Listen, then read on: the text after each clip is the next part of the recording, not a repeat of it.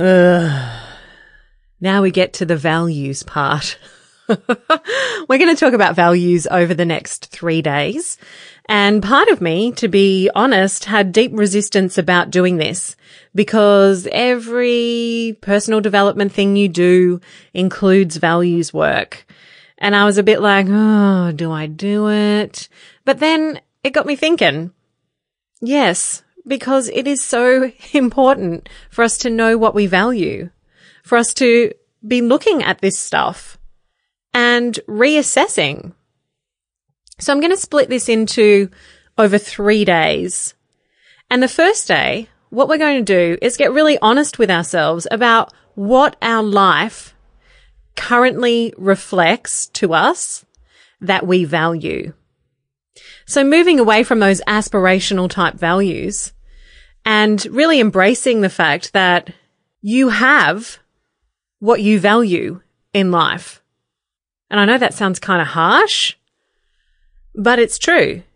You can change your values for sure, but it's really important to recognize where we're starting from, what the starting ground is, because later on when we go to look at our aspirational values, sometimes there'll be a conflict between our aspirational values and the set of values that we're currently operating from. And when there's that, it's really hard for us to take massive action towards an aspirational value when there's a conflict between the two, right? So I'll give you an example of this from my own life and from even just creating this program, Find Your Freak, right? So I really value space. I try not to fill up my calendar too much because I like to be able to have the freedom to make snap decisions, which ultimately usually just means that I sit around fucking scrolling Facebook. But I really value having that space in my calendar so that I can go for the walk in the morning and do a Pilates class if I want to, catch up with a girlfriend for lunch or chai. You know, I really value having space, and I worked really hard to create it. I worked really hard to create a business that gives me that space. And when I have a full calendar, I feel completely overwhelmed. I need the space. So my life reflects that so heavily in my lack of commitment to things. But one of my aspirational values are like communication and connection and creativity. And there's a bit of a conflict between the two because for a while there, I thought that me creating and sharing my message and creating a program like this meant that it would take away from my space.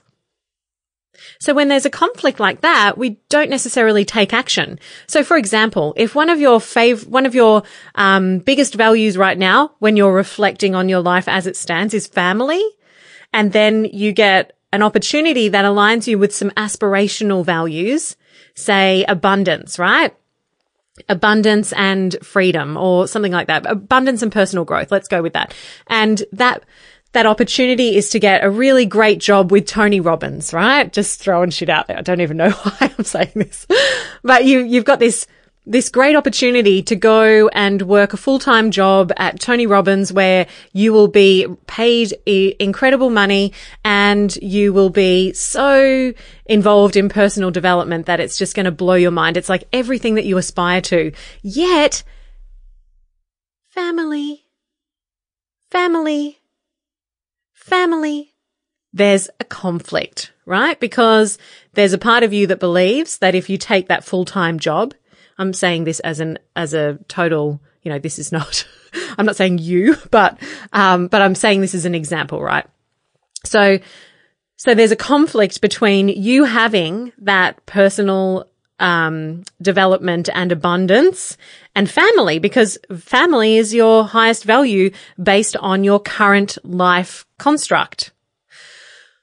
So then it's about, once we have awareness about that, then we can do things to maybe see if there's ways that we could have both, right?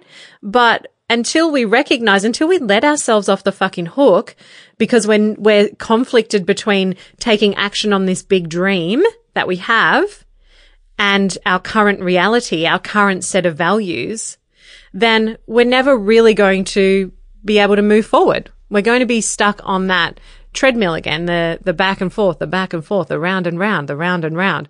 We cannot shame ourselves into action. It does no good. We need to have a higher level of acceptance towards ourselves, not shaming because we're not taking the action we should because we're not aligned with our aspirational values. So today is really just about looking at, if you look at your life objectively, what does it show you that you currently value? That's it. That's all I want you to think about today. Just from the observer perspective, what does your life reflect to you that you currently value? And that could be security from a full-time job. It could be family, like I've mentioned a million times before. It could be fitness, health and fitness. It could be, so many different things. It could be, like I said, space. It could be busyness.